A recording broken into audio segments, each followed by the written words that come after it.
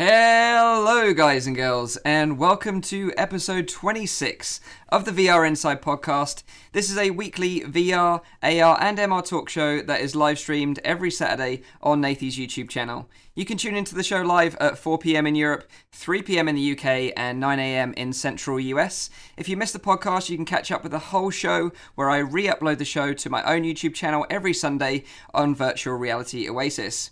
Or check out the audio-only version, which is available on Google Play Music, iTunes, and on SoundCloud.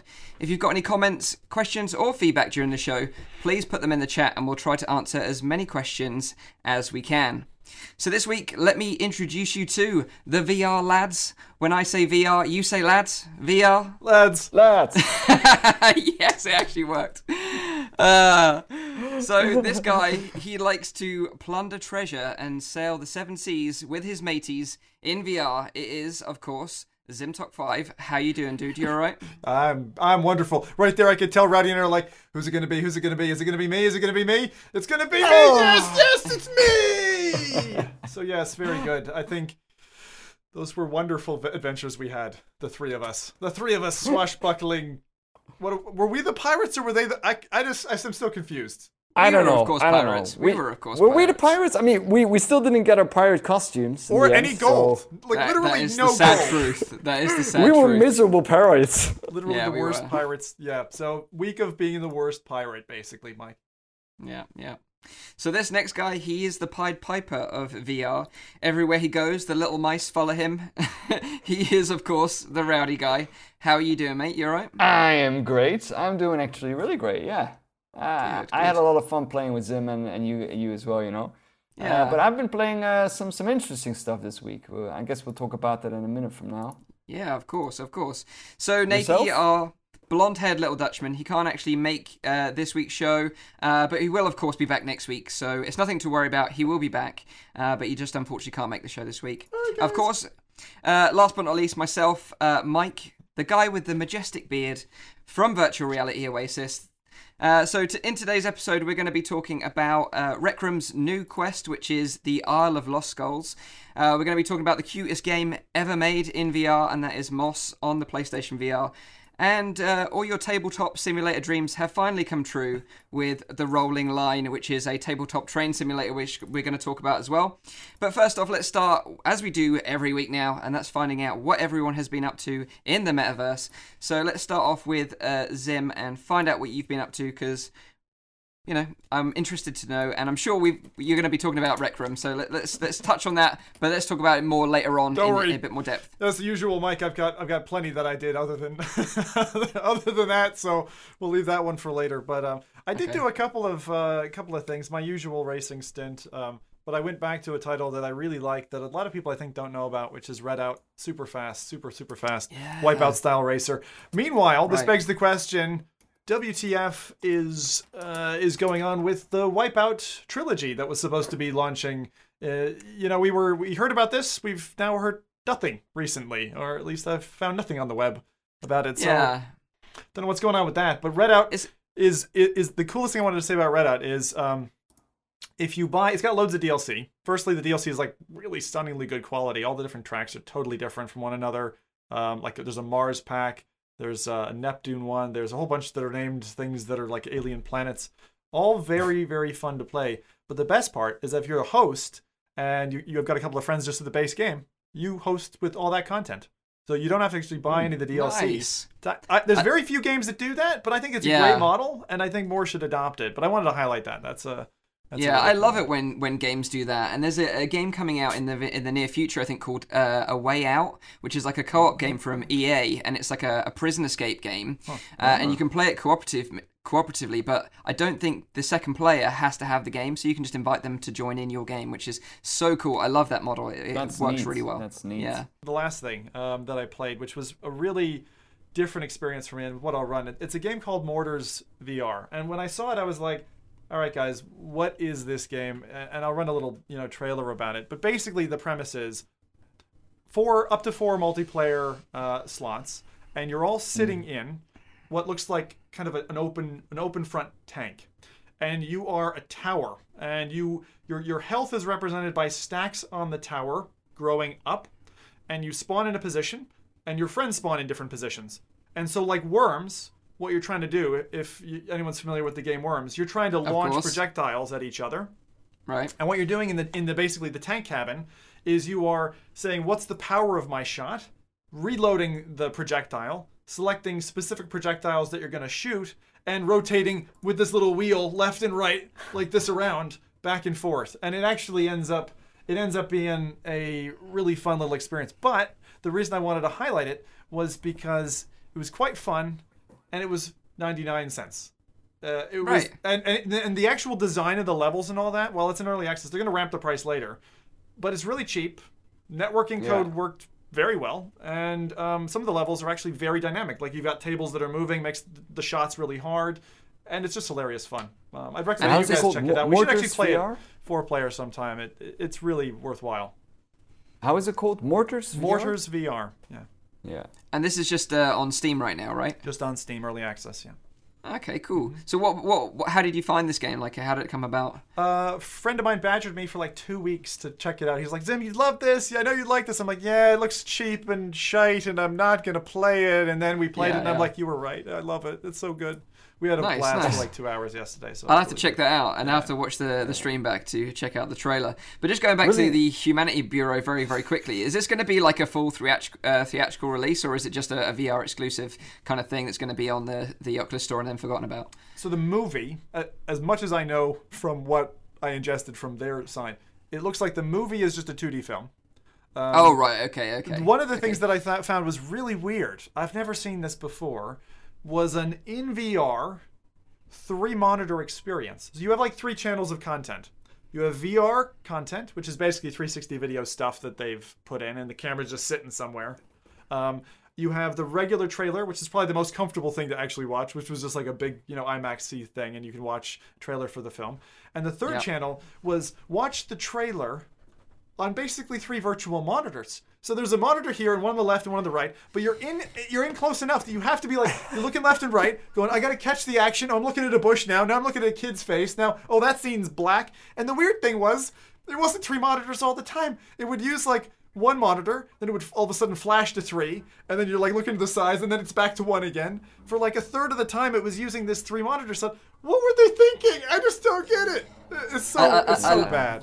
It's so funny. You can just see it, can't you, in like a boardroom somewhere. Someone's going, do you know what would be a great marketing idea for this movie? Do a VR experience. And then someone goes, what's VR? And it's like, yeah, that's your job. Make sure it happens in 2 weeks' time. And then they like bring out some rubbish like this. That is exactly what happened. Because what they do is they have first Nicolas Cage talking about it. He's like, I never knew what VR was about. And he's like talking about it. And he was like, and it's just so new. And you can tell they have like no idea about it. They have not spent ample time in this. And then they go to the guy who directed it, who's I sent a kind of a rough tweet out, but I had to because this unfortunately degrades. If someone watches this for the first time, they're never going to come to VR again. It's that bad.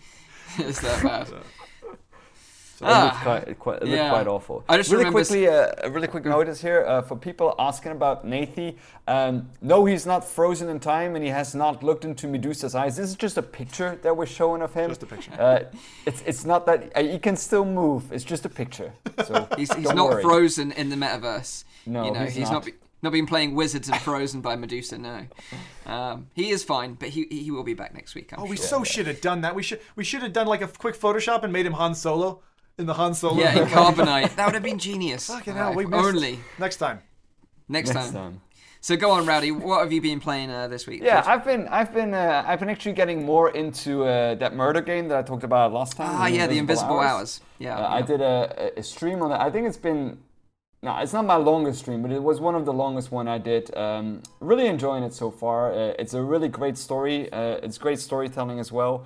It's quite a neat one. That one I actually dove just back into. I still have 1 chapter to do for that one, so I've done 3 chapters.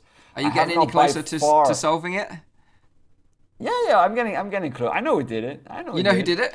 I don't think so, but I'm not gonna say, of course. You know. Okay, no. I told her last time I always watch with my mom, and she's been watching all of the live streams that I'm doing with it, and she's been texting me about like, I think it's this one who did it, and she has like her own theory and stuff. It's quite funny. Like that's awesome that your mom's getting involved. A lot of people are enjoying that as well. Yeah. And then the other one I played was a pretty big release actually that a lot of people did not know about was The Way of Kings VR. Yeah. I haven't read the books myself, but they're actually getting quite popular, and I am thinking about like getting into it because it's kind of like the genre that I like really a lot. It's a fairly short experience. I think in like 15 minutes you can get through it. It does cost like I think $10.99, which is a bit of a high price for such an experience. But I do like the kind of concept that they bring into VR. It's very narrative, very story focused. It's a lot of people were complaining about the voice acting, but that was me, so you know. And you also had then the voice actor of Syl, which I thought was actually pretty well done, and it really got you to like, even in that 50 minutes, a little bit of a connection that you felt with a character. Whoa. In terms of, were you actually in this? Were you actually voice acting in this, or were you just? No. In my own video, I was playing like my own role. So people were like, why does the main actor sound like he's? Well, I think they were implying that he didn't sound native English or something, which of course I'm not native English, you know. And with the gameplay itself, it's more like there isn't like a lot of game mechanics that you can do. You have like the lashing, which basically is that it's like a telekinesis. That's what it basically is. Like you can point at rocks with your hands and like lift them up and like throw them out. You can do that with enemies as well.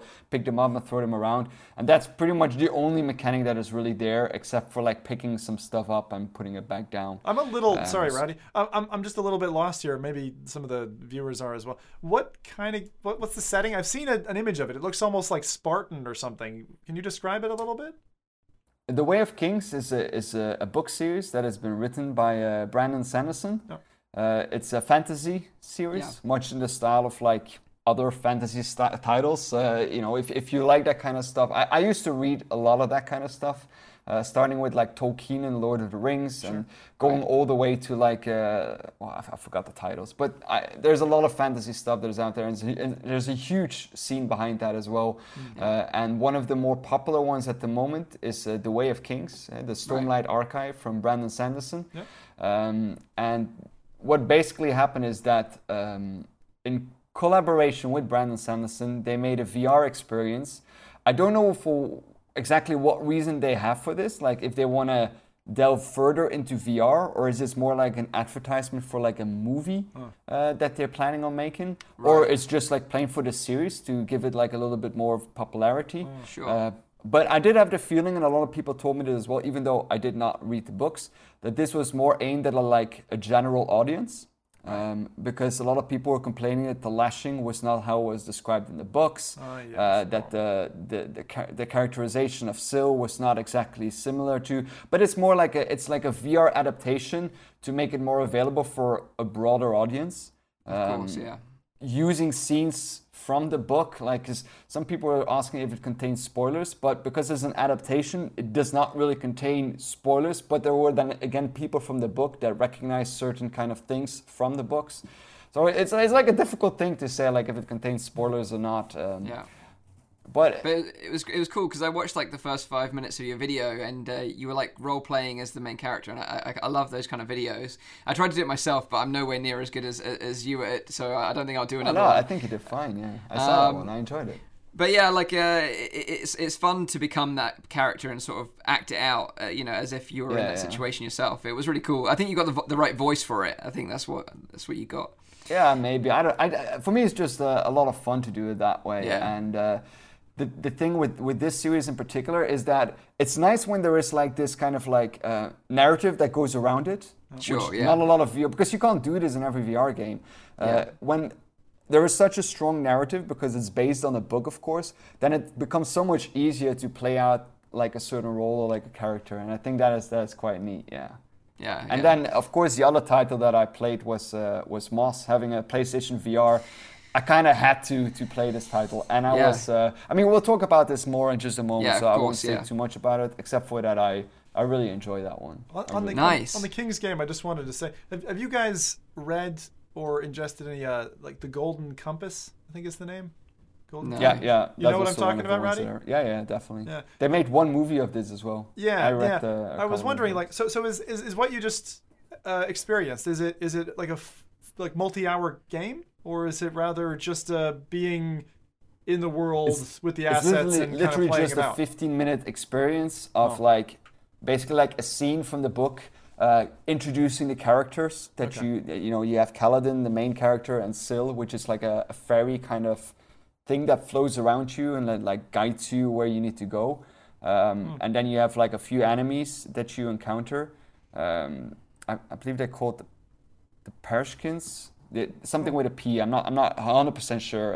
I'm not really into the series yet. Yeah, we've had a few of these now, haven't we? Because Mike, didn't you do? Was it the Fantastic Beasts that you did? Yeah, and that was kind of like, again, another 15 to 20 minute experience. You know, it's not like a full game, but it's a good taster of what, you know, you can sort of interact with the characters, see some of the iconic creatures from the movie. And it was clever because they kind of introduced like a 360 video and merged it a bit like Coco did in the virtual world in almost a seamless way. So it really did look very, very polished and very nice. Something I hadn't seen before, so it was very good. The nice thing about the Way of Kings is it's completely set in a different kind of world. It's a fully new world that has been created, much like for example, Lord of the Rings is also like completely different kind of world that is created. But this is just a one-off experience, is it, Rad? It's not like it's going to be a full game or a series or anything like that. Don't know. I don't know. I don't know what they're going to do with this further. It's at the moment it just is as it is. You know, it's a 15-minute experience, and I'm guessing that they're also going to look at how popular this will get with just the general audience. They're charging money for this, so I don't know. Really? I don't know what their intent is. Yeah, it's $10.99. I think that's fair though. Like from what I saw, it looks like pretty graphically. Yeah, okay. What you need to compare this again, like we talked about this before. You need to compare this with like a movie ticket. Huh? Yeah. You go to a movie, you have a 1 hour, 2 hour kind of experience. I kind of classify this in that category as well, and I enjoyed myself with this. I like this kind of stuff. It's not something you're going to be playing again and again and again. Yeah. By no means, but for the short amount that it lasts, it was an enjoyable experience. Cool. One must play just for you guys before Mike tells us what he did. Gnomes and Goblins, or Goblins and Gnomes on Steam. Have you guys done that one? It's free, and It's from about a year and a half ago. But like my wife and I agreed, it was probably one of the.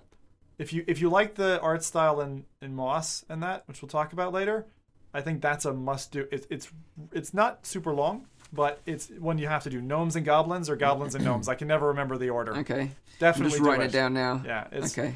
It's got a big thumbs up for me. Cool. Well, obviously I've been playing Rec Room with you guys. Not really played much else. Got involved a little bit in Reality Dex VR, which is like a virtual DJing simulator.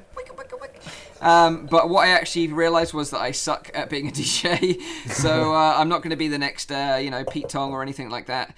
But it was kind of fun, to see the mechanics, and then you've got these, like, obviously 2 turntables and a mixer in the middle. But just like, mixing in real life, it's actually pretty difficult. So unless you're kind of like used to being, DJing or mixing tracks, then you're not going to be any good at it. It has got some tutorials which kind of guide you through how to do it, and then you can look up and there's a mirror of you, like, spinning those wheels of steel, which is kind of cool. But what I would have liked, like, if I was really good at it, it would have been to have that kind of like a Guitar Hero Rock Band experience where you've got like a sea of like clubbers in front of you, and you're like in a club and you're like really smashing it, and then when like the track hits a certain note or something, the crowd goes crazy. Like, it would have been cool to get that kind of feedback from someone.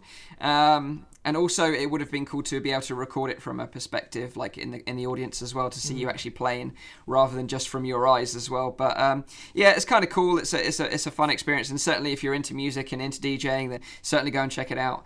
But that's about it really from what I've been up to this week. I haven't really been involved in VR that much. I've been busy doing VR stuff, but not so much playing games. So it's been interesting from that point of view.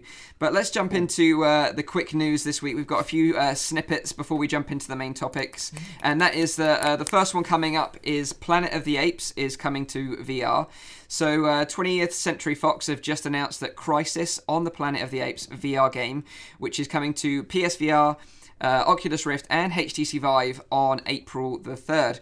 So we're going to be playing the trailer right now, and in this experience it's kind of like a story-driven game, which you assume the role of one of the apes, which is kind of interesting because you're playing it's interesting because you're not quite sure who's good and who's bad. Like, humanity are kind of like holding these apes and keeping them and testing them and stuff, but you assume that role. So you're in the facility and you have to break out with your little primate buddies and then go back to Caesar, who is obviously like the leader of the apes if you've followed any of the movies.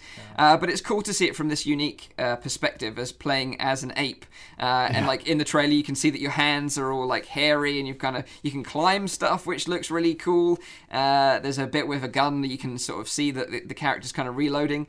So it kind of looks, it's going to be more interactive than some of the other movie tie-in stuff we've seen in the past, and it's kind of looking more like an actual game in that sense. But I think it looks kind of cool. I don't know what you guys think of this one. Yeah, I just watched the trailer as well. It looks polished in a way. It does, yeah. I kind of like that, yeah. Yeah. And it's a neat concept. I mean, it's a freaking scary concept, because if apes became as smart as us, then we're pretty much screwed, Yeah, we are. I don't know if you guys have seen the movies, because I was actually quite a fan of the movies. I really enjoyed them. The new Planet of the Apes movies. There's a lot of bite in the movies, and I like that. Like, I actually enjoyed the original and the new ones as well. But I from what I see from the trailer, it's funny because I just spent the morning playing Left 4 Dead with my family, and instantly I just see that's like they just merged the human roles and the hunter from Left 4 Dead into one like storyline. So straight away, I'm kind of actually quite interested in that. Although, being a monkey with a machine gun was kind of like There's a really cool scene in, like, I think it's the second Planet of the Apes movie, where one of the apes, he finds like a cache of weapons and he's picking it up, and there's a couple of guys there and they're like, he's picked up a gun, he looks really funny, he's like cute, and then he really turns them and then he kills them. He's like really evil. It was like part of that advert series that were like posted across the internet to make it seem like it was real. Yeah, they did do that. Yeah, they did do that. That was like really cool. Out. Yeah. So this is coming out, like I say, on April the 3rd. It's going to be available cross-platform on PSVR, Vive, and Rift, and it's for $15. So we'll wait and see what it's like. Apparently, Paradise Decay knows someone who has been testing the Planet of the Apes games, and he says that it's very good. Well, that's a little inside scoop for you there. So fingers crossed it will be the polished experience and maybe one of the better movie tie-ins that we've come to see just recently. Not like the Humanity Bureau that we mentioned earlier on. Jumanji VR. So while we're on the topic of movie tie-ins, HTC have been in partnership with Ready Player One. Like, they announced it way back when Ready Player One said that they were bringing out a movie, and HTC were like, yeah, we're part of it. But they've been really quiet about what they're actually doing with this sort of new franchise. So what they're actually doing, they've announced a little bit more information about what they're going to be doing, and that is from the 9th of March to the 11th. HTC will be at SXSW, which is South by Southwest. Now, if you're not familiar with South by Southwest, it's an annual conglomerate of film, interactive media, music festivals, games, everything kind of comes together in Austin, Texas, and they all kind of show off what they're working on. So it's kind of rumored right now that outside where the venue is going to be hosted, they've rebuilt the stacks from Ready Player One. So they've got a load of like mobile homes stacked up, just like the book and the movie kind of portrays, which is kind of interesting. And then once you get in, you'll get like a little tag which has got an RFID in it, which is when you go through like different parts of the environment, which they kind of laid out in this Ready Player One kind of theme. You can do all sorts of stuff. You can jump into VR, design an avatar. You can play some VR versions of classic arcade games, which is kind of mentioned in the book and going to be mentioned in the movie. Funnily enough, the actor that plays the main character, Wade Watts, and Parzival in the movie is actually going to be doing a DJ set as well there, which is kind of a bit strange. But they've also got like an 80s trivia quiz where you can win a Vive. And they're doing all sorts of like Ready Player One themed kind of stuff. But what I'm a bit disappointed with is that it's not going to be like any VR content that we can experience at home. Like, you really have to go to South by Southwest to experience a lot of this stuff that HTC are doing in partnership with the movie, which is kind of a shame because most of us aren't going to be able to do that. Like, you know, I can't just jump on a plane to Austin, Texas. So I'm a bit disappointed that I'm going to miss out on a lot of this, but they will be hosting a live stream on Sunday, which is the 11th, if you're interested. It's got a lot of people that featured in the movie itself. A lot of the stars are going to be talking about the movie, VR in general, and HTC are going to be talking about stuff as well. So it'll be interesting to watch the live stream, but I don't think they're actually going to bring anything to the home users, which is a bit disappointing. I don't know. They still could, I think. I still think they might, but maybe closer to the right, release. what would you prefer? Would you prefer them to do an event right in a place where people can get hyped about it and we can anyway digest that content vicariously? Or would you rather them come out with a half-assed, VR app that you want the proper quality app, don't you? It depends if I'm invited to go or not. If I'm invited to go, then obviously the event. If I'm not, then I want the content. The thing about this is, though, they chose to do it in a controlled environment, which means that they can control every little aspect of that experience, which for a release like Ready Player One, which probably has a lot of impact on the VR industry as well, is maybe a good strategy. It's a good strategy because even if you only get like a fraction of the people invited to an event like that, those people will all leave with a very good impression and it will go round, which might even be a better strategy than releasing an application. Yeah, what I would love is that Ready Player One, the people behind the movie acknowledge the fact that there's tons of people in VR and maybe give us like the first taste of it, maybe like a 5-minute teaser of like the first 5 minutes of the movie exclusively to VR or something like that, just to sort of thank us for being involved in it from the beginning. That'd be cool. Like maybe partnership with HTC and then they sort of announce like 5 minutes of the movie exclusively with HTC. That would have been way cooler in my mind.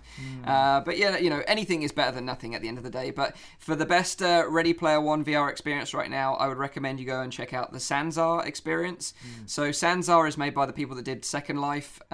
It's sanzar.com. And then once you've downloaded that application, it's not available on Steam or Oculus, but you can download the H's Garage Ready Player One experience and walk through H's Garage, which is a character from the movie, and see all the iconic vehicles that are going to feature in the movie. So that's the most polished and interesting VR experience you can get involved with right now for the movie. Yeah, cool. So next snippet of news is that obviously last episode we talked heavily about the HTC Vive Pro. I got to try it hands-on and I thought it was a very positive experience. I thought it was a really cool piece of kit. But we didn't know then, when it's releasing or the price. And it's been rumored right now, and this is rumor, it hasn't officially been told, but the rumor is that it's going to be $799 for the headset alone. So I don't know what you guys think about that, but that's pretty steep. Like, it was really on the high end of my estimate of what it was going to cost just for the headset. It's not steep. It's not steep at all. I really don't think it's steep. It's actually still cheaper than the original release of the Vive. But this is just for the headset. This isn't including anything else. Yeah. Okay, but I mean, it's aimed at people who already own an HTC Vive, I think. It's not aimed at people who want to buy an HTC Vive right now. I think it's really aimed at someone or people that are in the prosumer kind of stuff, that they want to have like the newest kind of stuff. Yeah. And I think it's a marginal upgrade. It's not even, you can't call this a Vive 2.0 or something. It's a Vive 1.2 maybe, It's like a little upgrade to what we already have. I agree that, a lot of the really high-end enthusiast levels, people will buy it, obviously, because they're the kind of people that buy the latest iPhone, like we sort of said last episode. But if you compare the price to what kind of other experiences you can have in VR, like you could buy 2 Rift bundles for this, like with touch controllers. You could buy 4 Oculus Go's, like on release. You can buy 3 Android phones for 1 iPhone. Yeah, that's true. But there will always be people that want to have that little bit of upgrade, and even you don't only pay for the little upgrade, you pay for the brand that HTC stands for the Vive they stand for. And by all means, I'm not telling anyone to go and buy it. I mean, the difference between the HTC Vive and the Oculus is marginal. It depends more on personal preference, if you ask me, or the kind of games that you play. I think that's a huge factor as well. But in terms of like upgrade, yeah, okay, but it pushes the market a bit further. That's maybe a good I thing. totally admire what they're doing. Yeah, like, me don't get me too. wrong, but I think a lot of people in the community were disappointed about this price point. Like, we kind of guessed that it was going to be high, right? Like, we all kind of guessed it was going But to be they high. already. How much does the HTC Vive go for now? Let me look. I think that it's up. like $699 in a bundle with the trackers and the controllers. So for okay, and then but you can't buy it separately. I think, can you? No. So I think this is just, at the moment, it's just going to be released as a standalone headset as an upgrade, and then later on you can buy it as a full package, which will probably, my guess will be like $1,200. The price of this thing is getting so ridiculous. Like the graphics card you need, the headset you need, the trackers, the knuckles are eventually released. Like you'd be spending nearly $2,000 just on the equipment. I think it is a very silly decision, financially speaking, for someone to choose that instead of, for instance, buying a Rift with a wheel, a hot S, a butt kicker. Like, get all that stuff. You've got 10 times the experience than buying the Vive, which will struggle on the graphics card that you can't afford to pick up. Or can't find, for that matter. Or can't even find. Oh my god. But like we mentioned previously as well, it's really aimed at industry, right? So if you want the highest end product, this is the one you're going to get. What you could do for those kind of people that want the highest end product and already have an HTC Vive, sell your old Vive and then spend a little bit more to buy the Vive Pro. But I don't think that the difference is, like I said last time as well, I don't think the difference is big enough to convince me, for example, to buy that out of the blue. But let's say, like, for example, like Thorpe Park, which is like a theme park in this country, right? They've got a ride that uses VR on the ride itself. So it's like a train ride, and you put a HTC Vive on, actually. But I think this is kind of what they'll probably do, because they're the kind of people that have got the big pockets, right? That can spend this amount of money to give their people that are coming to the park the best possible experience. I don't know, if you're a manager for a park like that and you know about wear and tear, and you're going to put through whatever it is, 2,000 people in a week through that experience, I don't know. Are they really going to, I mean, unless they're jacking the prices up or something, are they going to recoup off of the back of that? I mean, they could. Let's be honest about it. Like, a ride like this that uses VR as opposed to a traditional roller coaster is probably going to cost a fraction of the price. So you can invest more money into the hardware to make it the best possible experience for your riders, right? Usually, if you look at those things, even for all the, the like 3D rooms that they have with backpack PCs, most of them go for like these proprietary Chinese knockoffs of the Vive or something like that. Yeah, they don't that's the reason. You don't go need for the equipment that such has the name brand and go through all of that. You don't need such. The only thing that I would think that would be interesting for such a company is if they have a business edition, what will of course be even more expensive, because there comes a certain kind of service that is associated with that. Yeah. But for the remainder, I think that for like roller coaster parks and that kind of stuff, I think that stuff like the Oculus Go is a much more better solution. I think with the Go, though, because it's limited with its 3 degrees of freedom, so you really need that 6 degrees of freedom in a headset, I think, to make it a compelling experience. For a seated experience? Yeah, I think so, yeah. Especially if you're moving, like, if you're in a moving train or something like that, I'm going to put my hat in here. I never, ever again want to not have 6 degrees of freedom. But I know that for $200, you can't make a headset necessarily in that price range. With the content but don't forget, we are spoiled with technology. I mean, we all have several headsets. I mean, we're spoiled with this. I'm the poor one of the crew, so Not yet, right? But the thing is, with a lot of those like amusement parks, there's a ton of people who have never even put a headset on their face. No, that's true. So I think something that is as polished, and with the Oculus Go. I mean, just think of the first time you put a DK1 on your face. Oh yeah, I was like completely blown away. Absolutely, yeah. So that is the rumor. Obviously, $799 is the rumor, but we'll know as soon as we get the concrete facts of when it's going to be released and the actual price. We'll obviously talk about it again on the show and let you guys know the full facts. Before you switch topics, Mike, one thing which we should talk about: the fact that Oculus Rift versus HTC Vive, there's been a switch in terms of who's got more market share, and Oculus is now out in the lead for the first time since their release, I imagine. First time ever, yeah. Which I actually think says...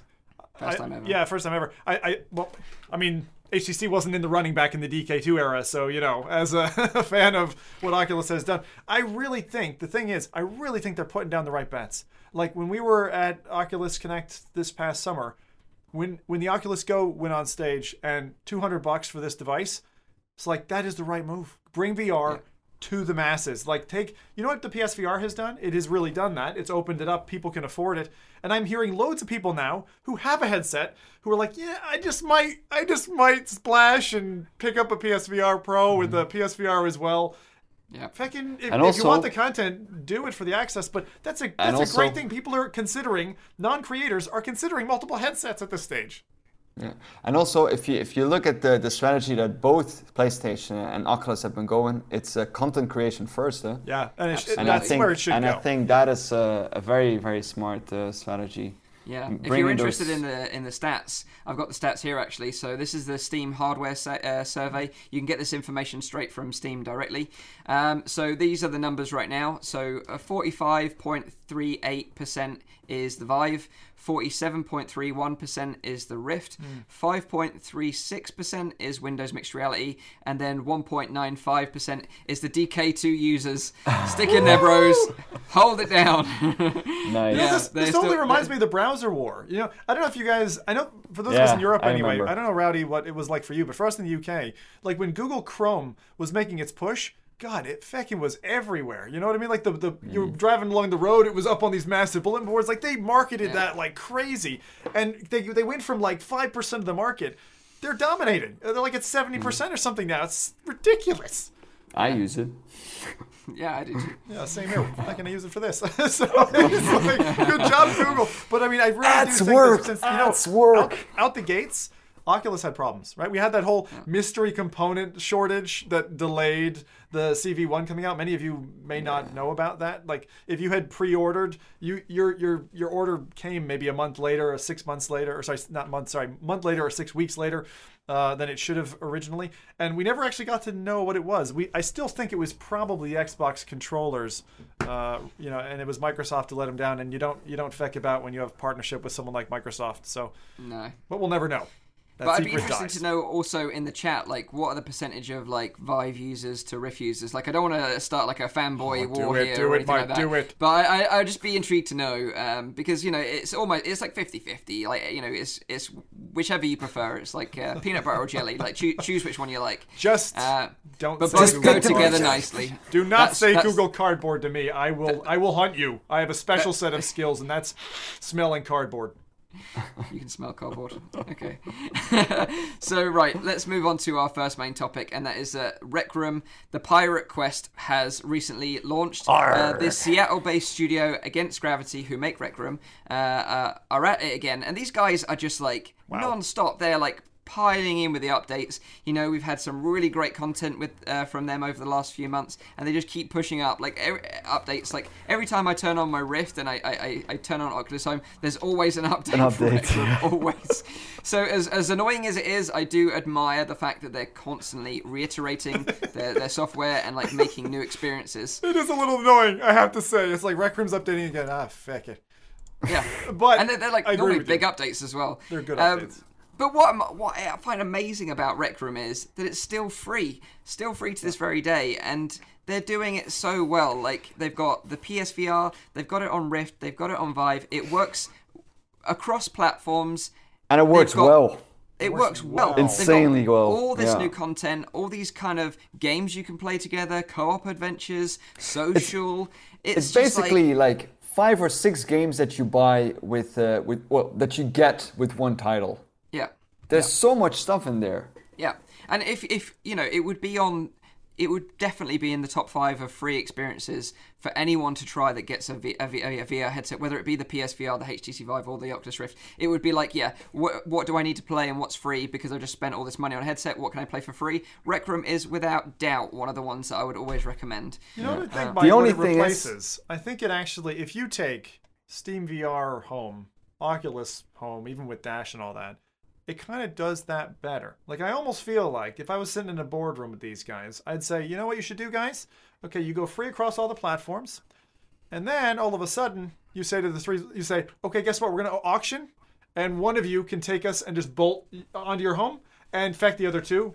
And you just name your price. Now go, auction, bid, right? And be like, I'm going to shut down my service on the other two platforms. Because they have so much clout right now. It's really great to see it. But yeah, who's paying for this? Who's paying for this? Doesn't happen. It must be like, people must be backing this in terms of like, funding this. There must be. But then again, like, I was looking into the studio because the studio is, what I was going to say... They've done tons of stuff like in the past, and they're like really sort of pushing hard. And they must be getting funding somewhere because you can't do this for free forever, right? You've got to monetize it at some point. But it doesn't look like they're going to monetize it in terms of like outfits or anything like that, because you can earn in-game currency from doing the quests. So they must be earning their money from elsewhere. But what I really love is their main value. Like I went onto their website. And as their main values, like this is one of them, it's like listening to customer feedback and iterating constantly, and that's exactly what they've been doing. Like, listening to what the community want and then making sure they implement it. Because, this new co-op adventure that they've got, which is called Isle of the Lost Skulls, is a really polished experience. Like, we jumped into it, and we didn't know anything about it before jumping in, right? And we were kind of... on this, is it like a ship, do you think? Galleon. You're on a galleon ship, yeah. And we're kind of like stuck in this room, and then like, what do we have to do now? So how do we get out of this like locked room? So then we like realized that you have to pick up a stool and then like knock the padlock off, and then we went on this adventure together. It was really cool. It was so fun. Are they still in early access, actually? Is this still an early access I don't think so. so. Or is this already a full release I think they're like fully released now. I think there was a release last because year. I remember a thread on Reddit where they were talking about how can this game be free when it's basically so good. And I just found that thread again, and they said back then in early access that early access will be free, and that they later plan to do optional payment additions to the game. Right. Content push. Okay, but so they'll I do actually a don't, DLC because thing. I thought it was actually already out of early. Oh no, it's still in early access at the moment. But we still haven't seen that yet, and yet they're still No, we releasing still haven't. great We still content for we free. haven't seen it. The only thing is, I'm playing a little bit of devil's advocate here. I've been hearing a lot of people complaining about the age of people in Rec Room, that it's like a lot of kids that play the game. We often don't have that problem because we play together with so many VR content creators that we are always, with a certain group in there.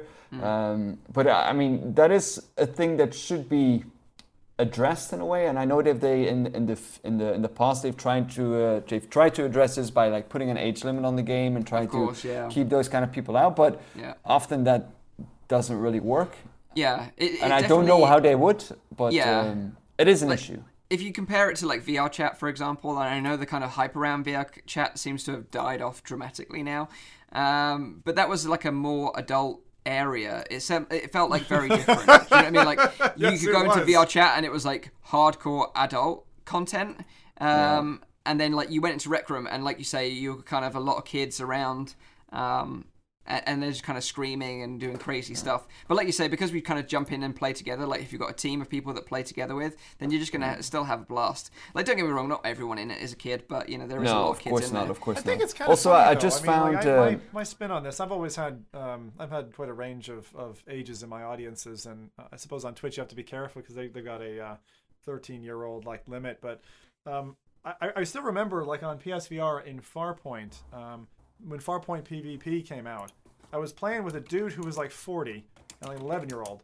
And this guy, this 11-year-old, like he was just so fucking on it. Like he knew his stuff, and he was schooling everything around him, and he was like protecting both of us, pulling us up, and it was like, dude, this is awesome. And sometimes you play with someone like that who's young, but is like ultra mature. So I think what you're saying, Rowdy and Mike, is there is definitely it's almost like a signal to noise ratio issue where you need something to be able to control that noise to a level that makes it a pleasant you experience. can mute people, of course, but sometimes there's so many in there that it can be a problem, I guess, for some people. For me, I'm not talking for myself now. I'm just playing devil's advocate here. Yeah. It's just that's something that I've been seeing going around as well. And also, really quickly regarding the funding, the money is apparently Rec Room developers secured $5 million in funding, and they pledged to keep the game free. And that was on February 2nd of 2017 that this article was posted. Yeah, so it's quite a nice. And that's the thing. Like, if you were a parent and you'd invested in a VR headset, if you were gonna let your kids experience VR, like maybe that's I the put one. my kids in affected straight away. Straight into dread halls. enjoy that. Sleep well, little Timmy. You know, you can enjoy this one. Evil will do that. Yeah, we don't condone that. Just FYI. But yeah, like I think that's what people do. They put their kids into Rec Room because it's kind of got that cartoony kind of look about it. But I think what they don't really realize is they're interacting with a lot of adults, which can be a bit risky sometimes. So yeah, there is a lot of kids in there. But like in terms of the actual new experience, like how did you guys find it? Like because you've played Rise of Jumbotron previously, right, Zim, and completed that, right? Good question. Don't know if you completed it or not. Beaten it. I've certainly played. I've played pretty much done everything in Rec Room, except for the kind of room creator. So I've got good experience with it. But their RPGs are bloody hard. Like these multiplayer quests, which I think the thing that stood out to me was the other ones are all 4-player experiences, and I think they listened to the feedback and said, "Well, what if I only have 3 people?" And so but is it only 3 people? Experience. Is it only 3 people? This one, yeah. Yeah. But like you said, we got schooled on this one, right? We got fucking schooled.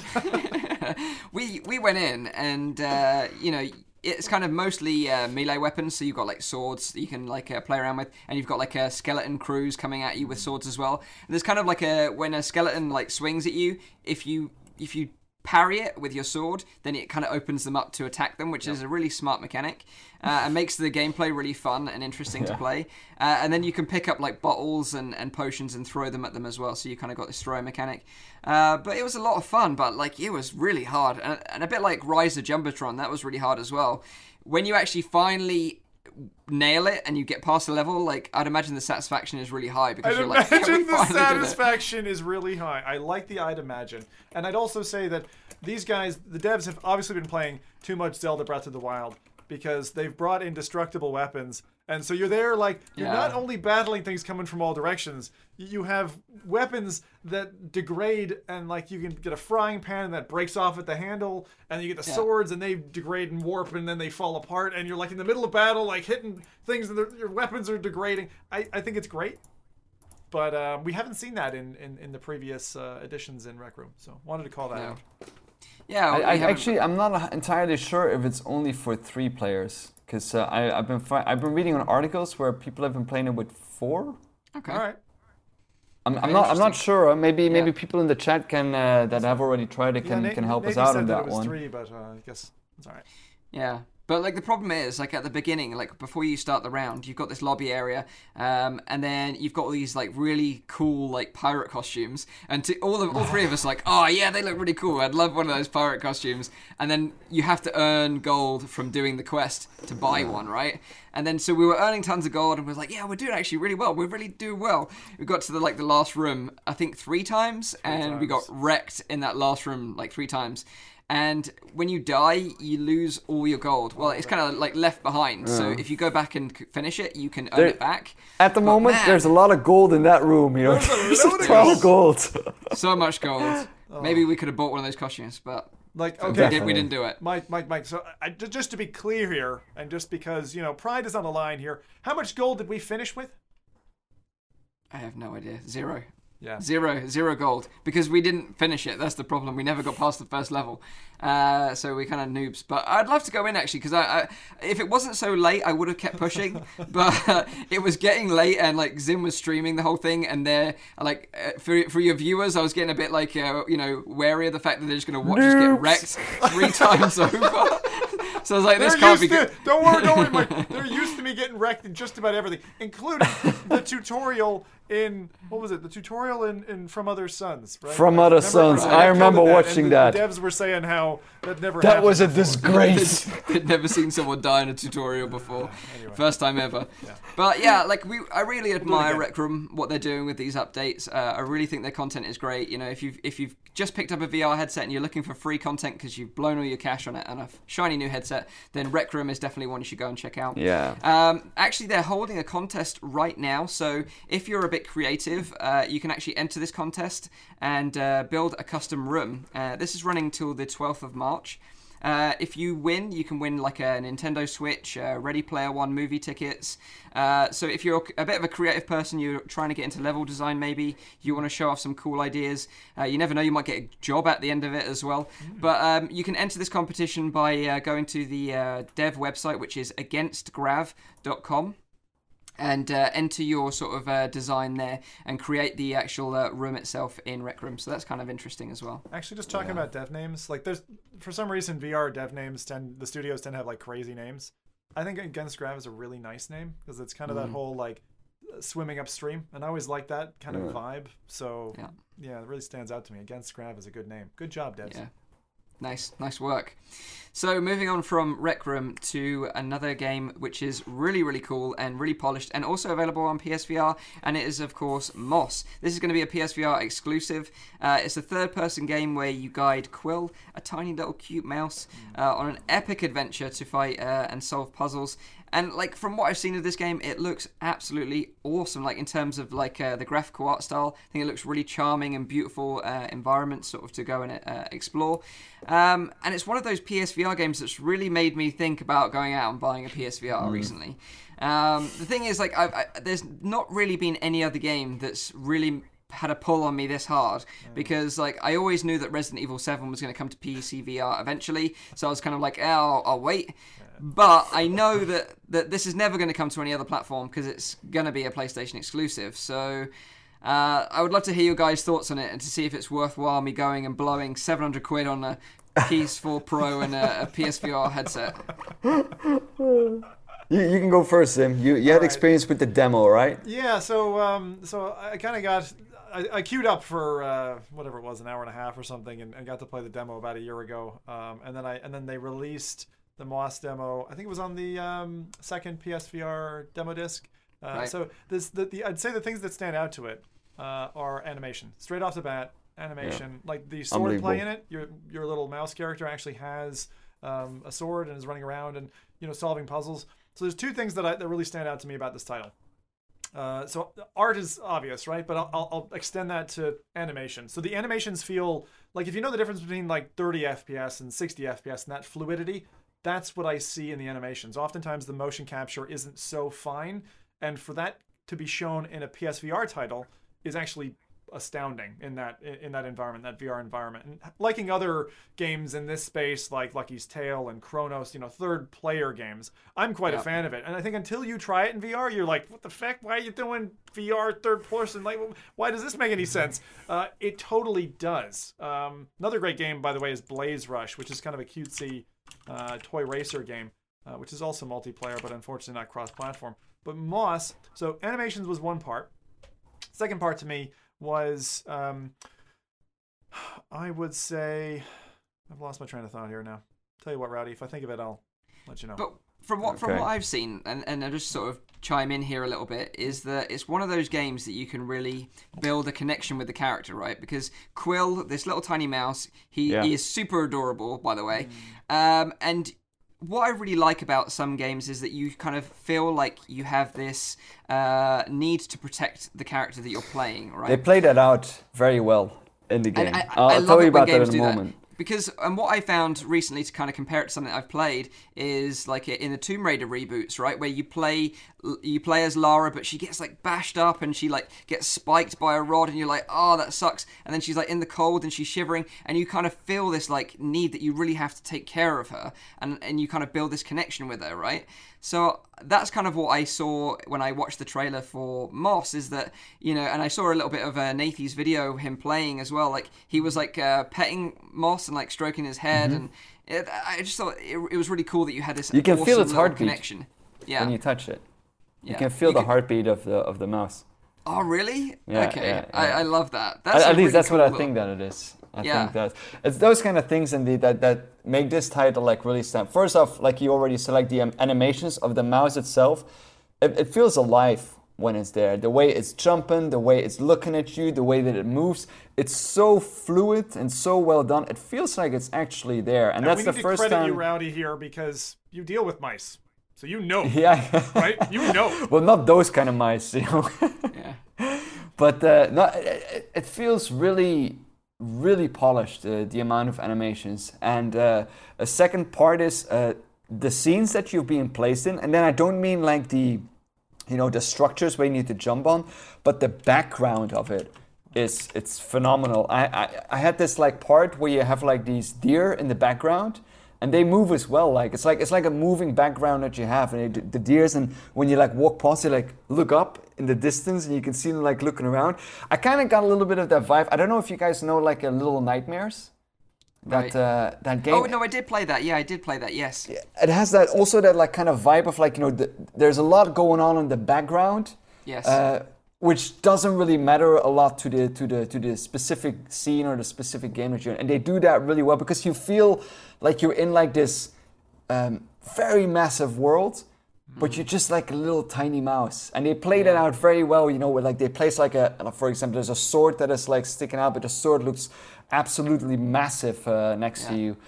They do that very well, and it's indeed that connection that you get with the mouse that is very well played. I'm not a platformer fan at all. Like I don't really enjoy platforming games, but the way that they do this, it's much more than just a platformer. Also, for example, you've done something right, and then the mouse looks at you, and he sticks his hand out, and you can go, I can. And you can give him like a little high five, which That's is awesome. It sounds stupid, but it works so well. And I know that Nathie back in the chat also said like that he had like a little bit of like he was wondering like, is this a first-person game or a third-person game?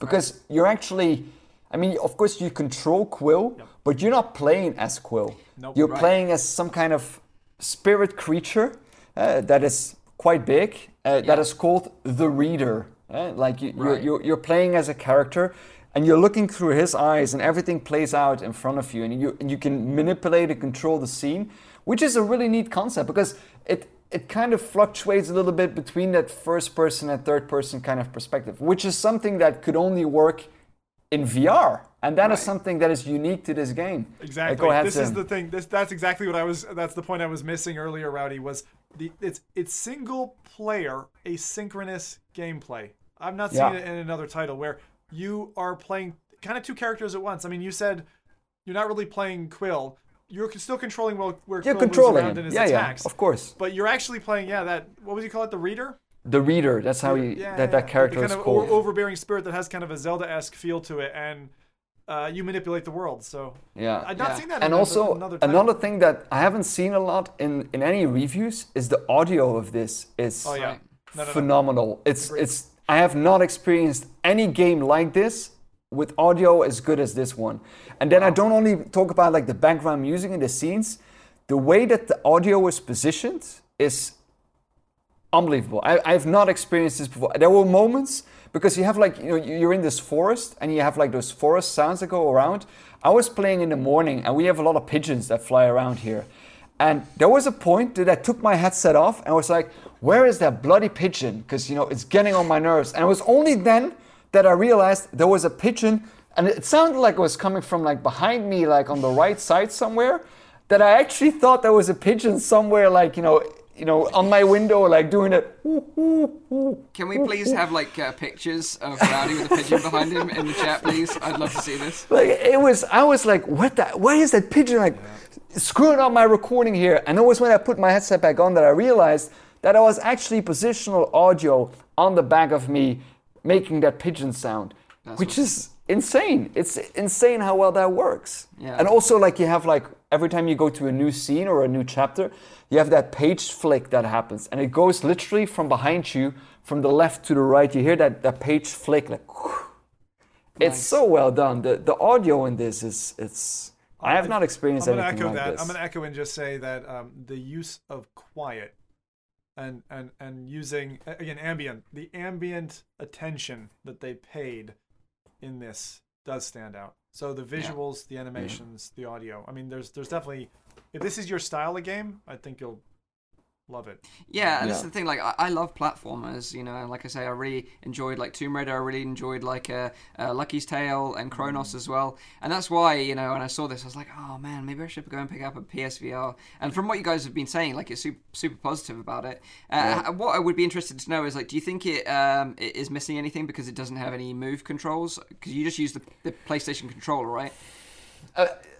In a way, I think it would become better if you would have move controls, but then you would need move controls with a thumbstick, though, because I don't really understand how you would do a platformer without a thumbstick. Right. So without a thumbstick, I would not want it to be on a move controller. Right. And also a thing I've been seeing in the chat that people have been pointing out, Quill is a female mouse. Female, very important. Right, she's a female mouse. I didn't know that she was a female mouse. Yeah. Okay. That's pretty cool. Do you know anything about the story that goes on? Jump in a chat point here, guys. Yeah, go ahead. PD mentioned something, Mike, because you were talking about Resident Evil 7. Apparently, Resident Evil 7. This is the rumor mill, apparently talking, but apparently they renewed their lease on exclusivity for the PlayStation, which makes total sense. You're gonna have to buy a PlayStation and join us, Mike. It's like 700 quid. It's like. It's so annoying. But anyway, first one. Oh man, I see you counted there. You have 11,428 subscribers. You're doing fine, man. Yeah, not enough to buy a PSVR, maybe. But yeah, like I would be interested to play this one, definitely. I love, like you say, the interaction with the character. I really like the look of it. It's got puzzle elements to it as well, which I enjoy. And the storytelling. The storytelling as well, yeah. Phenomenal. It looks really cool. And I was actually, the developer is Polyarc, and I'd never really heard of them before, so I actually did some research into what titles they've worked on previously. And they also worked in collaboration with titles such as Destiny, Red Dead Redemption, Halo 3, and Dragon Age. So they've got some real pedigree in their studio in terms of game developers. Yeah, I didn't know that. That's probably why this game is so polished and such a cool title from a developer that necessarily we haven't really heard that much of before. But yeah, it's great. It's available now, obviously, if you want to pick it up. I think it's like $29.99 in US dollars and $29.99 in British pounds on the PlayStation Store, of course. And then maybe you'll hear next week that I've gone out and like splashed a load of money to go and experience it for myself. Who knows? But I'd love to know your thoughts in the chat. Like, if you've played this, what other titles that you recommend? If I was going to go out and get a PSVR, what other titles you'd recommend me go and check out as well?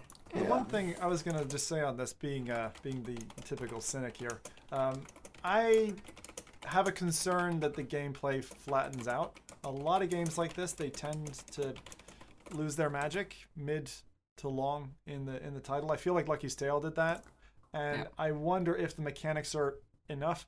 Like for me, I actually found, even in the demos, some of the puzzling was just a little bit frustrating in terms of the mechanics. And although I was in love with the creature and the animations and the sound and the visuals, that frustration meter, like in a game like I know this, what you mean. I feel like you shouldn't be, gripping your controller hard. It should be kind of a modicum level of difficulty. But maybe you guys will disagree. Is it because the game's hard or because the mechanics are not quite right?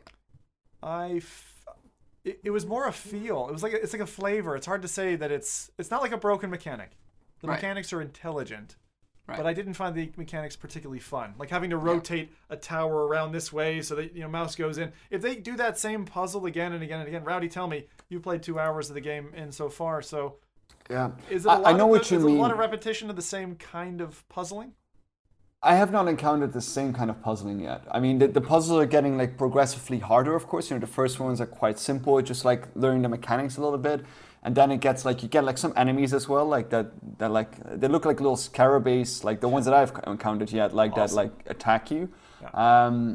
And you can control them as well as the reader yourself. You can control those kind of creatures as well, and you can try to like move them around to go to certain points, or you need to shoot at certain things. So I have the puzzling so far has been really diverse. I'm not a big fan of puzzling. I hate it when I need to figure something out and I can't figure it out. It frustrates me to the most. I have not gotten to that point yet, so that's a good thing.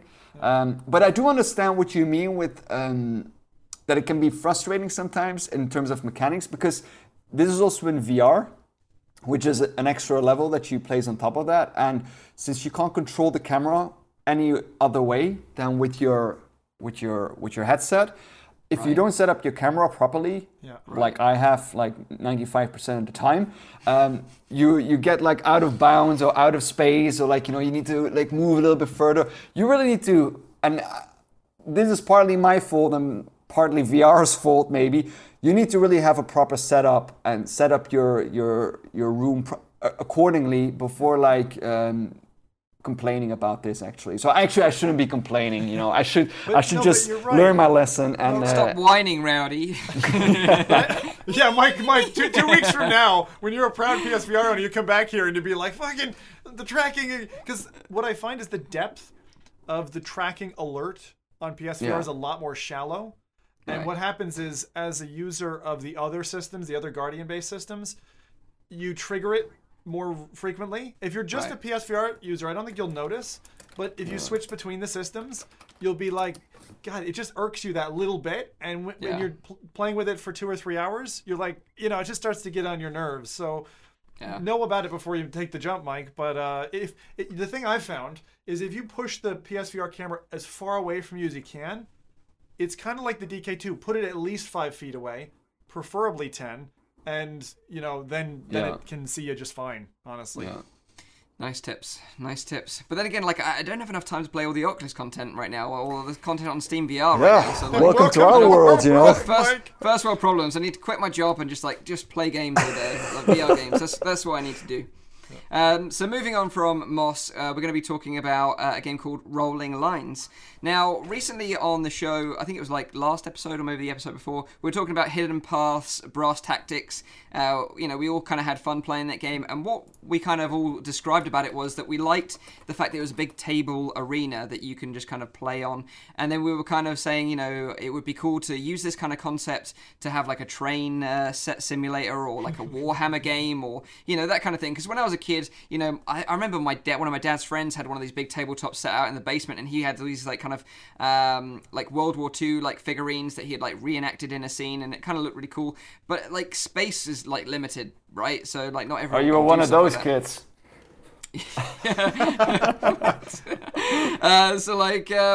So yeah, like doing this, having this in VR where you can sort of lay out a table scene and like have your own sort of train set and sort of build it and spend hours and hours like meticulously placing trees and scenery seems really cool. And finally, we're getting that in terms of this game called Rolling Lines. So I don't know what you guys think of this. Like, are you sort of into this, or are you just kind of like on the edge? Because I think you were interested, Zim, right? You were the one that mentioned about train sets. Yeah, thank you. You were one of those kids. I'm not an adult train set kind of guy, but I would say that games like this remind me of There's nothing wrong with it, Zim. No one judged, right? Yes, none of us judge that. But it's like Little Big Planet. If anyone knows that game. So there's a lot of set design that you can do. In my gaming experience, I'm generally not the person who has, 6 hours free to be able to create a scene and then impress someone about it. I think if I was single on my own and had free time, I would probably spend some time doing that, doing something creative, because I'm a creative kind of dude. But the thing I have to say is I will absolutely get super excited about running this. I think mundane stuff like driving a truck or fishing or driving a train are actually really awesome in VR. And actually Mike said something very interesting, which was, he went in to be a DJ and he found it to look quite tough because it's like being a real life DJ. And that's great, because then you actually are learning some skills if you stick with it, right? And the same thing is true here. I think that you have the exposure to the kind of what is it like being a train conductor. And if you have the artistic flair and you have the time, then you can most definitely build the environment. I most certainly will not be the one building, but I will critique people's environments. Well, the cool thing about this is they said, like, on their trailer, I think, that you can either spend hours and hours building your own environment and laying your track out the way you want it, or there are going to be preset tracks that you can just jump in and just kind of look around and explore from different angles. But the cool thing about this is that you can actually jump into first person and ride the train as well. Yeah. So once you've built your track and your scenery and you spent ages, you're like, okay, now I'm going to climb on my train and sit in it and just let the scenery go by. But there's so many things that you can do with this, because there's going to be people that can be creating like an entire world, from the ground up, like simulating kind of like countries or like different kind of scenes. And if they're smart, they add a fantasy element to it, so you can drive through the landscape of Lord of the Rings, go through the mines of Moria. Right. Like, imagine if they released DLC content where you could buy King's Cross or St. Pancras Station, like from London or something like that, and recreate that. That would be no joke. I hope that they're listening. Isn't it St. Pancras? St. Pancras? Isn't that what I said? Is pancreas not an organ in your body? Isn't it St. Pancras? I don't know. I don't even go to London that often. That's why. St. Go Pancras? one for the American, half American. So go for it. How's it pronounced, Zim? St. Pancras. St. Pancreas. There's no E. No, St. Pancras. Pancras. Yeah. Anyway. but anyway, like, if when I see the this- developers when I are see this listening, game, the only thing Yeah. I think, and this is really sad for the developers, I'm sorry, developers, but it's like, don't give me a train game. I want to build a roller coaster and ride it in first person. That's the game, But we actually already have that, to be fair. No Limits 2 is a very good simulator and builder, but you can only build in 2D, which is really sad. But I love the idea. If they open it up to modders, I think that would be the key for this. Because if they keep to their set pieces and their tiling, it will vastly limit it. But I'm glad what you said, Mike, is true about the game, which is they're releasing it with some content to do. And it's not just a content creation engine, because those kinds of games, I've seen plenty of them run. They all fall flat on their face, when it's just we're not giving you anything, we're just giving you tools. If the developers are listening, what they should do, before Jurassic Park World releases, give me a train ride through the freaking park with dinosaurs. Even in the art style that they're portraying now, I definitely check that out. Even on rails? Like, you're fine if it's on rails. not interactive On rails. No, on rails. Look outside the too. window and see a dinosaur. Me too. So I'll be completely done with Rowdy's that. advice for Gage Punk Games, who are the ones that made this, is add dinosaurs. Add dinosaurs. Add dinosaurs. What does this game lack? Dinosaurs. That's what it is. But that's it. Make it. I love and you know how many videos I'd make on that? Titled Jurassic Park World in VR. Yeah, I definitely watched that. Clickbait. Here we go. Clickbait. So yeah, if you're into these tabletop kind of games, I love that these are kind of becoming a thing. I hope they become a thing anyway, because like a Warhammer game would be interesting as well, I think. And maybe like you said, like a roller coaster tycoon type game where you can design a roller coaster and then similar sort of thing, you can go and ride it, would be really cool as well. But the great thing is, like you say, some people will just take this and run with it, and that's what I'm excited to see. Just think of the possibilities, like the train ride through Gotham City. Yeah. I check that out. Go another level here. We were talking about Rec Room and how that could be the better version of Oculus Home or Vive Home. If you had something like this, if you took the kind of gorgeous set design that you have, and you could invite people over to your virtual home, and you had this thing to either A, ride along on together, make it multiplayer, or B, just have it in your space. Like, there's those guys who spend years of their life like focusing on the details and the train work and setting this all up. Those people still exist, right? And they're going to eat up something like this. But if you can share it and take it out of the garage to the basement and actually bring people over, lots of people, then it becomes like this global competition of, how creative can you be, or what can you do? And like you guys said, right, with the modding side to it, Rolling Line could be a real centerpiece to all of that.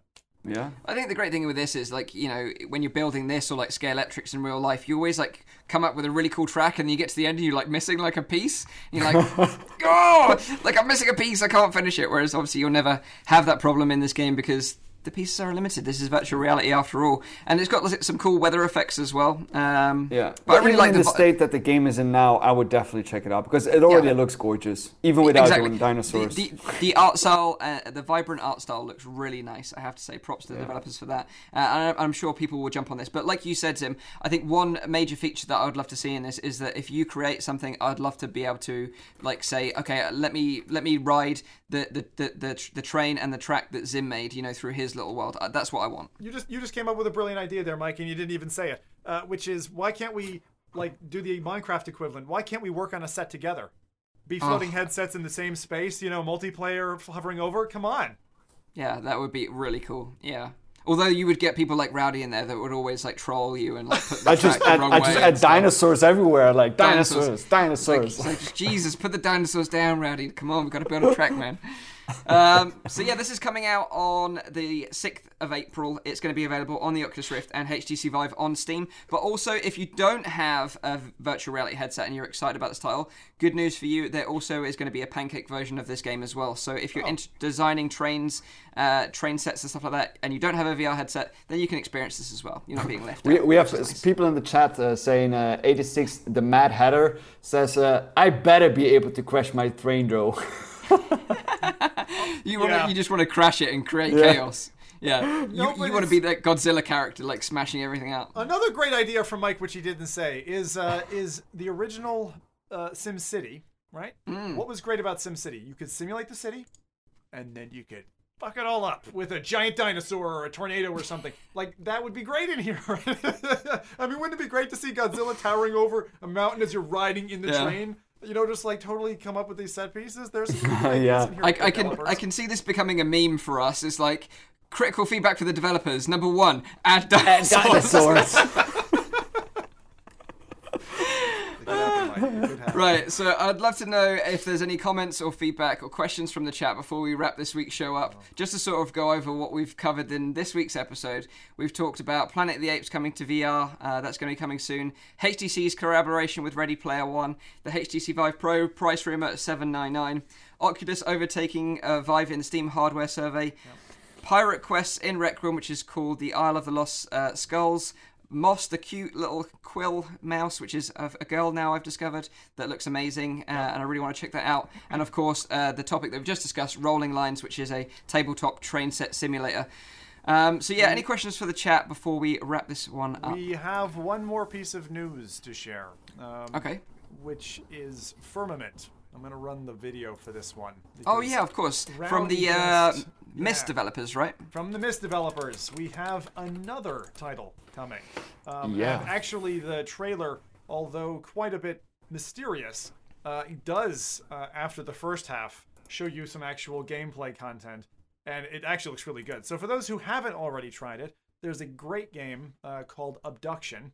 Rowdy would probably be bald, I'd imagine, if he played Abduction, because saying he doesn't like puzzles, I'm also kind of in that camp. Puzzles tend to piss me off, but I also persevere and just bash my head against the wall until I get through that Beckin wall of ice. And having played through, I think, about half of Abduction, it's like what Myst set the expectation for. Looks great, really weird, kind of its own story. And this is something totally new from these guys. So they did Myst, they did the VR Abduction, that's O-B. Abduction, not abduction. And I'm very excited about this one. So have either of you guys had a chance to check out Abduction? I haven't checked it out. I saw the trailer for, what is it called again? This new one? This new one is Firmament. Firmament. Yeah, it's one of those names. I can't pronounce it. Yeah, it does look kind of cool. It looks interesting. Do we have any details of like when it's going to be released or what sort of platforms it's going to be on? I reckon it's going to be on Steam, right? I can only assume it was the previous title was on Steam. I can't imagine this game running on PSVR, so I think this is going to be PC VR limited, I would imagine. Rowdy, you're the one who told me about it, so would you have any details? The thing that I read an article on Road to VR saying Firmament appears on the list of available demos at GDC 2018, so we'll probably know a little bit more in a few weeks.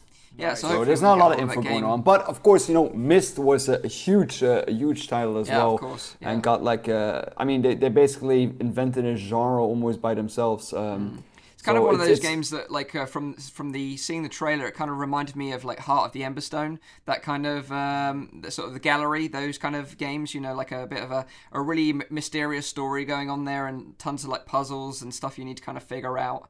It looks really interesting and unique in that way. But there's no hand holding in these titles. You know what I mean? Like these are hardcore. These are puzzlers for puzzle people. Like that's you have to know what you're getting into with these. Whereas I feel like the gallery and that they kind of ease you into the right way, or they give you a tip or whatever. And this is just this one. I never managed to finish Myst in any way. It just looks absolutely gorgeous. You know. Yeah, it was one of those titles that was like the most graphically impressive titles of its time, wasn't it? It was incredible. I remember when Riven dropped, and I was like, how do you do those graphics? You know, it's like Riven was the sequel to Myst, and it was. I remember this. I do enjoy like thing that was just gorgeous.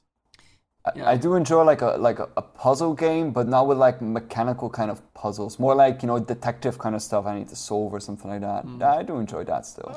But did you play Static? Yeah. Yeah, he did. Yeah. Yeah. I enjoyed that one though. Yeah. No, I haven't finished it. You have. It's like Thumper. I know. People have been saying that I should finish it for like a year now, and I still haven't been able to do it. I know. You already told me that. Yeah, we got a few. Sorry, go ahead. No, I was going to say, funny looking back, you know, like when the Myst was originally out, and you think, how could graphics possibly get any better than this? You know, I always remember saying that, like, how can they make this any better? Like, yeah. I thought that play in GoldenEye. And about 10 years ago, I went back and I pulled out my old N64 and I got my brother around and we were sitting down to play. I'm like, God, this looks awful. I know. It's painful going back. It really is painful going back. It's like the DK1, you know, I remember playing that, like you say, mentioned earlier on, and, you know, you're so blown away from it, and then you sort of experience that now and you'd be like, what the fuck is this? You know, you're like, I'm not interested anymore. But yeah, it looks really cool, and that's going to be out soon, so hopefully we'll be able to check that out and let you know our thoughts on that game when it finally comes out. So just to remind you guys... Oh, sorry, go on. We got a few more comments in the chat sure. related to the topic. The Mad Hatter says that we are going to be responsible for so many cheap Rush to the Sword dinosaur games now, which is probably true. Yeah. And then James Davis, he played the pirate game in Rec Room yesterday, and he almost broke his darn hand, which I can understand. I can understand that, yeah. And then the Mad Hatter also asks if Myst and Abduction are both VR games, which they are not. Only Abduction is a VR game, if I'm correct. Right. And the Firmament is ground up built for VR, whereas Abduction wasn't, because Abduction has VR support added, which is true. We don't know yet, actually, but I imagine it's from Round VR experience. Yeah, I assume so, yeah. Okay, so we've been going on for about an hour and a half now, so let's wrap this week's show up. Just to remind you guys, it is a weekly AR, VR, and MR talk show, live streamed every Saturday, of course, on Nathy's YouTube channel. Tune into the show live at 4 p.m. in Europe, 3 p.m. in the UK, 9 a.m. in Central US. If you missed the podcast, catch up with the whole show, which I upload to my own YouTube channel, Virtual Reality Oasis, tomorrow, which is on a Sunday. I upload it with a better quality audio, just so you're aware. So if you really are an audiophile and you want to listen to the best possible version, check it out on my channel. Or check out the audio-only version, which is available on Google Play Music, iTunes, and on SoundCloud. Nathy, I'm sure we'll be back next week's episode, so apologies if you've missed our blonde-haired little Dutch friend, but he will be back, and you don't need to worry about him. He is fine, by the way. Thanks again for being part of this week's show. We really appreciate all your comments, feedback, and questions during the show. We really love interacting with you guys, and we'll see you on next week's episode. So for now, bye-bye. See you later.